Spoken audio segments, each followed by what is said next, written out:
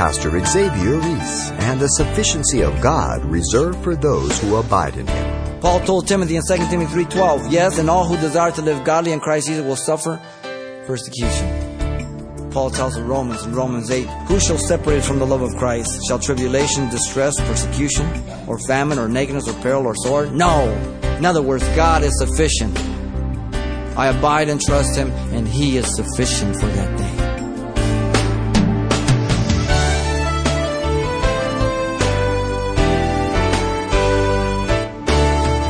Welcome to Simple Truths, the daily half-hour study of God's Word with Xavier Reese, Senior Pastor of Calvary Chapel of Pasadena, California. Do not be surprised at the painful trial you are suffering, as though something strange were happening to you. This simple truth from 1 Peter 4 provides purpose in our persecutions. But rejoice that you participate in the sufferings of Christ, so that you may be overjoyed when His glory is revealed. And as our study series of the Old Testament book of Jeremiah continues today with a message titled, Clay in the Hands of the Potter, Pastor Xavier describes the faithful obedience to God the Potter by the vessel Jeremiah in the face of mounting threats. Let's listen. Jeremiah chapter 18, we're going to look at verse 1 through 23, the entire chapter. The prophet Jeremiah is sent out to the house of the potter, and it is played out in a threefold movement in these 23 verses that are progressive, and they come to a concluding message. You have the parable of the potter and the clay in verse 1 through 12.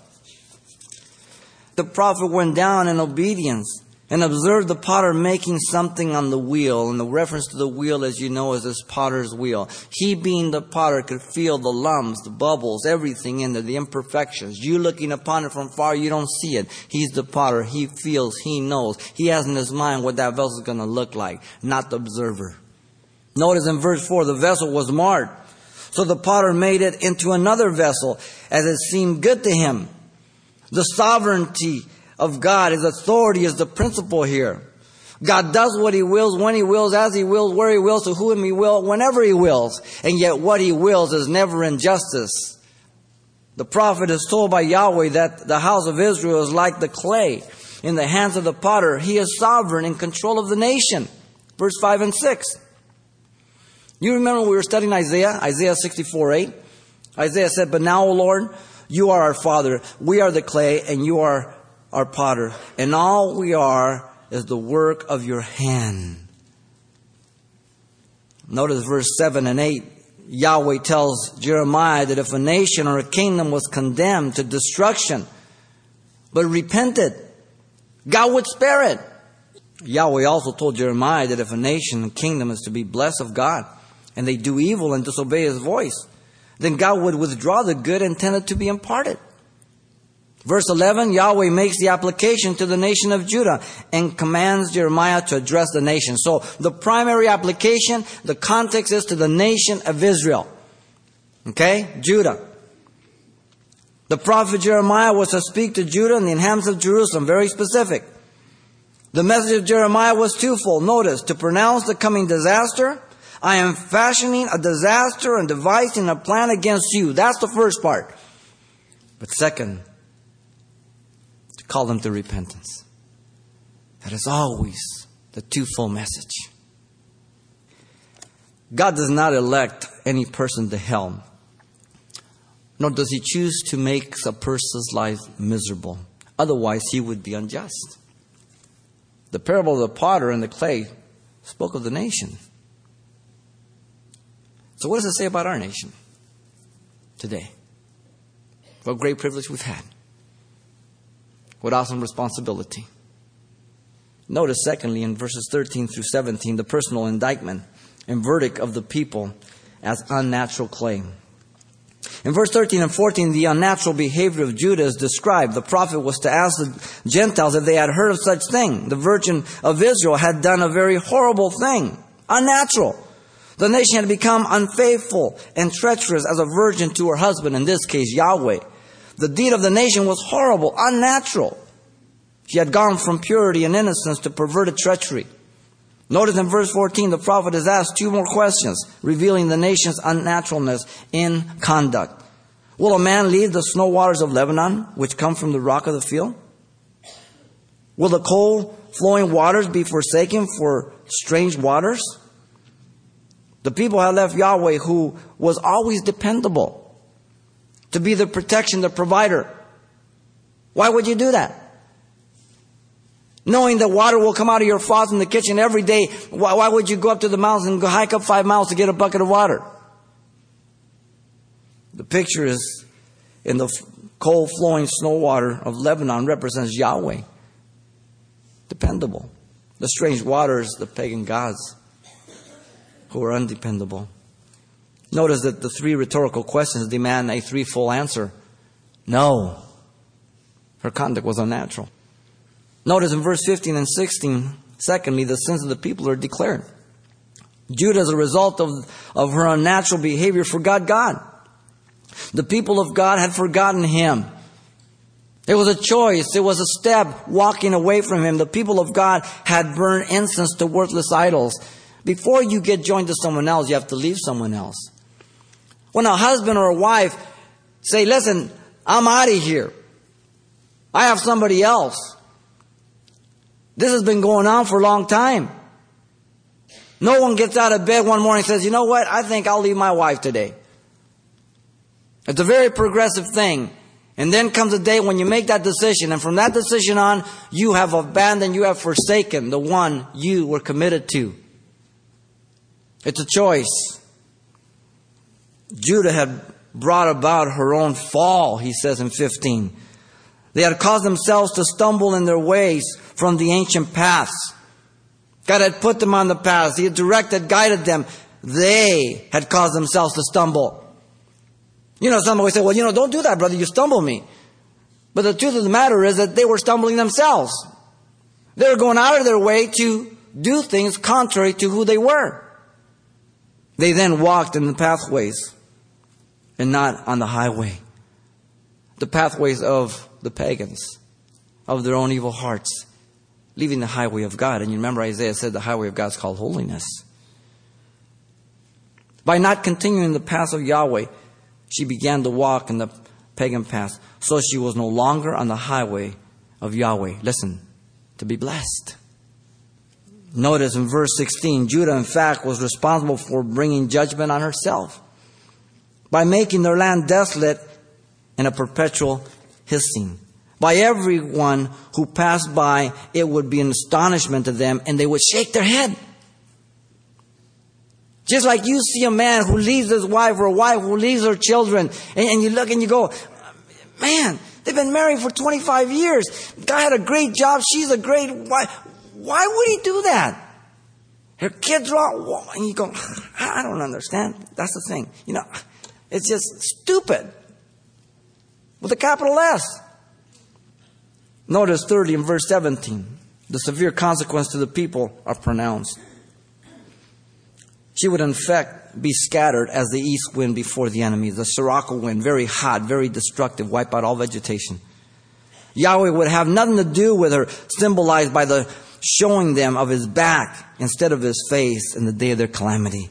But this is a play on words. He would give them their back. That's a lack of respect. You're talking to somebody gives you your back. That's disrespectful. You're ignoring them. But this is a play on word from what they would do. The reference to Yahweh's back is a play on words. When you get to chapter 19, verse 15, they would stiff their neck to not hear the voice of God. And there's the play on words. You stiffen your neck to not hear me, I'll give you my back. You think you impress me by giving me up? Hey, let me really impress your life. I'm going to give you up. Man. The city of Nineveh is a classic example of God's graciousness and mercy. They got saved on a maybe. Total pagans. Most commentators declare that Nineveh is the greatest revival ever recorded. Let me correct it. They're wrong. Revival is always to the church who has become lethargic and lukewarm. And God revives her and she catches the vision again and begins to proclaim the gospel. That's not what happened in Nineveh. Nineveh, they were all pagans. It is the greatest miracle that's ever recorded in the Bible. The greatest miracle is not raising the dead. The greatest miracle is not bringing down fire from heaven. The greatest miracle is you can be saved. That you are saved. Let alone an entire city, Nineveh. Greatest miracle. That's the type of God we serve. He's not willing that any should perish. God has made man in His image and His likeness, but through the fall, the image and likeness has been marred, but not totally destroyed. Romans 8:20 says, God has put that void there, that emptiness, subjected in hope. It can only be filled by Jesus Christ. You can try sex, drugs, whatever. It'll satisfy for a little while, but you're going to come up empty every time. It's only when you allow your heart to be open for God to fill that void in your life that then life becomes valuable and meaningful, and you're able to assess it for what it really is. Now, don't get me wrong. As a Christian, you can still be stupid. As a Christian, you can still do dumb things. And we sow and we reap. But when you come to Christ, you know what life's about. You have no excuse. There is no pointing fingers accepted any longer. You are responsible, and so am I. Notice thirdly, verse 18 through 23. The persecution of Jeremiah by the people for his message of the potter and the clay. People don't like to hear the truth of the Word of God. I don't mean to offend you, but if the Word of God offends you, then you have to pick it up with God. Notice first verse 18. The plot against Jeremiah is planned. Then they said, come and let us devise plans against Jeremiah. See, they did not believe the message of Jeremiah. That the law would perish from the priests, the counsel of their wives, or the word of the false prophet in verse 18 would fail. No, we've got these three group of individuals, priests, wise, and prophet. We got them all. We've got our devices. We've got all our things set up. These are not going to fall through. These are not going to fail us. I've got all my T's crossed, and I've got all my I's dotted, and I've got all these things. I'm in control, really. The very breath you breathe is in the hand of God. You better thank God you don't have to think to breathe when you go to, or you wouldn't go to sleep at night. They planned to attack Jeremiah with their tongue, notice that, verse 18, and not give heed to his words. With their tongues, they would attack his character to discredit him as a prophet of Yahweh. They were the leaders. So what they say and what they do influences people. What an awesome responsibility for you as a leader or myself, whoever you are. You say, well, I'm not, what, you know how you know you're a leader? Real simple. Listen, turn around and see if somebody's following you. If people follow you, you're a leader. Now, either you're a good leader or a bad leader. But God will hold you responsible for your leadership. Whether it's according to God's word or according to the world or your philosophy. Remember, God had told Jeremiah earlier in chapter 11, verse 21 to 23, therefore thus saith the Lord concerning the men of Anathoth who seek your life, saying, do not prophesy in the name of the Lord, lest you die by our hand. Therefore, thus saith the Lord of hosts, behold, I will punish them. The young men shall die by the sword, their sons and their daughters shall die by the famine, and there shall be no remnant of them, for I will bring catastrophe on the men of Anathoth, even in the year of their punishment. So this is nothing new for Jeremiah. 40 years, on and on and on and on.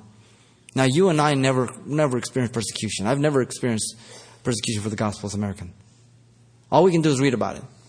But this morning, Christians are being killed in China, Croatia, the Philippines probably.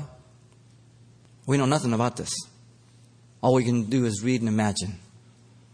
Notice secondly here, the prayer of Jeremiah is proclaimed in response, verse 19 through 23. Jeremiah pleaded with Yahweh to listen to him and the words of those who contended with him, because he knows all things. And Jeremiah, by a rhetorical question, pleads with Yahweh about the injustice of the people, repaying him evil for good as they plot against him. Is good supposed to be repaid with evil? No. They were doing this to him. So the rhetorical question again has an obvious answer. No. Notice Jeremiah reminds Yahweh also of his own commitment to do the people good, to turn them from his wrath. God, you know my heart. You know my love for the people. And this is why Jeremiah, we see his confessions and we see his heart torn up because he loved the people. God says, Jeremiah from the beginning, chapter 1, I'm going to send you. I've made you an iron pillar or a brazen wall. Don't be confounded before their faces, lest I dismay you. They're not going to hear you. I'm going to send you. They're not going to hear you. But Jeremiah had hope. He really didn't believe God. Like you and I don't believe God. Sometimes. And then after a week, a month, or years, or a decade, we say, all right, Lord, I get the message. Jeremiah finally realizes, you were telling the truth, God. These guys are serious. They're not going to hear me. So the intercession of Jeremiah against the people is given to us, verse 21, 23. Now, some commentators have a difficult time with Jeremiah's prayer. They think that it's out of character here. I don't think so. I think it's in line with the character of God. God says He was going to destroy them. The prophet finally said, okay, I agree with you, God. He's already told them over and over again, don't pray for them, right? Jeremiah prays Yahweh to do 6 things. Verse 21, that their children be delivered up to the famine, that their blood be poured out by the sword, that their wives become widows, that the people be bereaved of their children, that their men be put to death, that their young men be slain by the sword in battle. He lined himself up with God. Now this is the Old Testament. We don't pray like this, and we'll show you that as we move along, okay? But I like Paul. Paul's a good rabbi. They always find a way out. Paul says, reward them according to their deed. Ooh, loophole. Verse 22, Jeremiah prays that they experience the fear of being hunted. Why? Because they're hunting him constantly. That a cry be heard from their houses when Yahweh brought truth suddenly upon them. You sow, you reap. The reason being that they had dug a pit to take him and hidden snares in his feet. They had set up all kinds of traps to accuse him in order to kill him. Pretty heavy. Verse 23, Jeremiah prays for their complete destruction. His basis for his petition is on God's omniscience. Yet, Lord, you know all their counsel, which is against me to slay me. You know their real intent. You know where they're at. He boldly asks that they die in their sin. Listen to this. This is a heavy petition. Provide no atonement for their iniquity, nor blot out their sin from your sight. That is a horrible, horrible petition. But it's aligned with God's will for the time. That truly is the sign of no hope. He pleads they be overthrown and that Yahweh deal with them in His anger. But let them be overthrown before you. Deal thus with them in the time of your anger. The martyrs of the church are many. And the first martyr of the church was no different than all who have followed him. They have died preaching to those who were headed to hell, trying to turn them. Stephen, the first martyr of the church.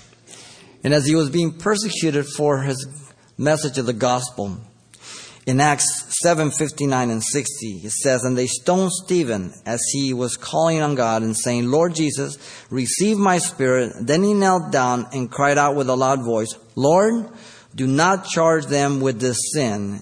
And when he had said this, he fell asleep. Jesus did it from the cross. You say, yeah, but he's God. I can't do that. Stephen did it. We have no excuse. There is no immunity from persecution if you're a Christian. In fact, it is guaranteed. Jesus said in Matthew 5:10, blessed are those who are persecuted for righteousness' sake, for theirs is the kingdom of heaven. He said, rejoice and be exceedingly glad, for great is your reward in heaven. For so they persecuted the prophets who were before you. Matthew 5:12. So you're in good company. Don't think that you are so super spiritual that you're doing God a favor by suffering, or that you're going through something no one else has gone before. We have to have perspective. In fact, Paul on his first missionary journey, after he had evangelized the whole region there, it says in Acts 14:22, he went about strengthening the souls of the disciples, exhorting them to continue in the faith, and saying, we must through many tribulations enter the kingdom of God. You must continue. Many tribulations to enter the kingdom of God. How would you like that as a promise? It's yours. Just as much as your sins be forgiven.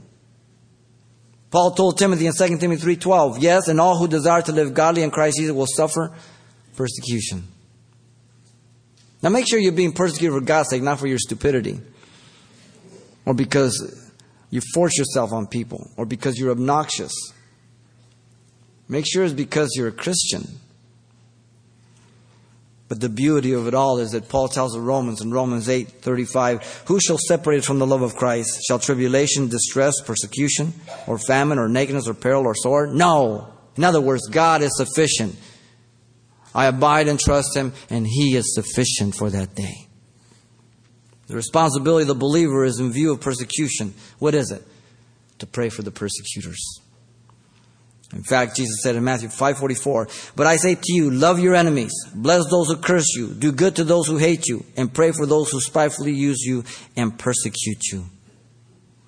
That's our responsibility. And for that reason, Paul tells Timothy in his first epistle, chapter 2, verse 1 through 4, therefore I exhort first of all that supplication, prayers, intercessions, and giving of thanks be made for all men, for kings, and for all who are in authority, that we may lead a quiet and peaceable life in all godliness and reverence. For this is good and acceptable in the sight of God our Savior, who desires all men to be saved and to come to the knowledge of the truth. All men to be saved and come to the knowledge of the truth. And they're supposed to have an opportunity. We're to pray. We're to preach. And so the persecution of Jeremiah by the people for his message of the potter and the clay confirmed their permanent marred condition.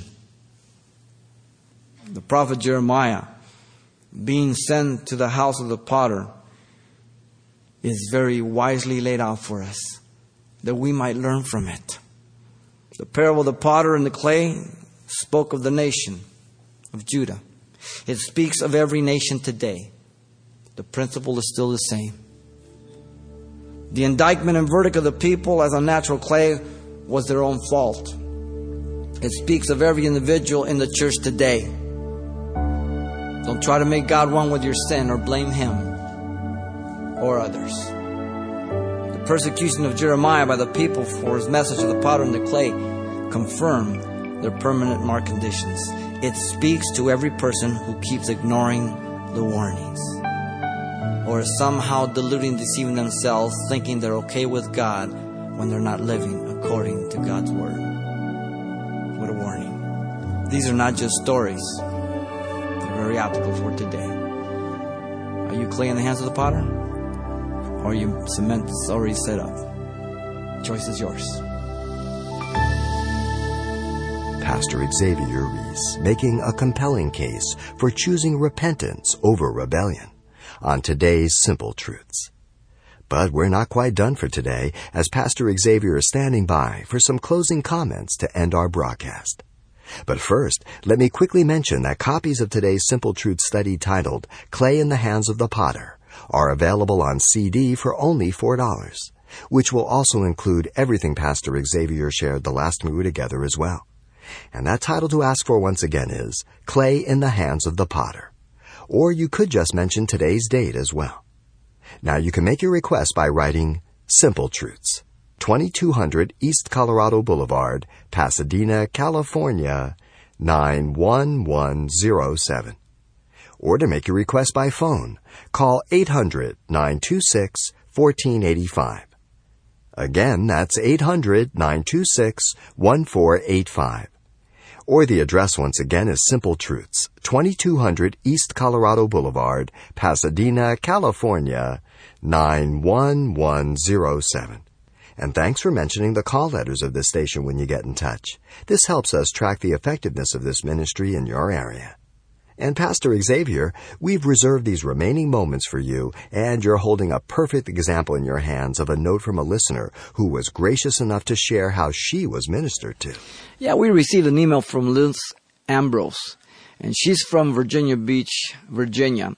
And she wrote to us letting us know how she's a new believer and how she's hungry for the Word and how she listens to the program. And she thanks us for the messages and all. And we just pray that God will continue to cause her to grow, not only through this program, but others that she listens. But once again, those of you who are Christians and you have the blessing and the privilege of listening to programs that God has provided through the various ministries, write them, drop them an email so they know whether God is blessing or not. Otherwise, they have no idea. So we want to thank not only Liz, but many of you who have written in to us. So God bless you. And what a blessing it is for us to receive that kind of confirmation as we did in this email from Liz. So if you'd like to jot down your comments for Pastor Xavier and our Simple Truths broadcast, email to simpletruths@ccpas.com. That's simpletruths@ccpas.com. Or the street address one more time is Simple Truths, 2200 East Colorado Boulevard, Pasadena, California, 91107. And then be back for more Simple Truths right here next time with Pastor Xavier Reese.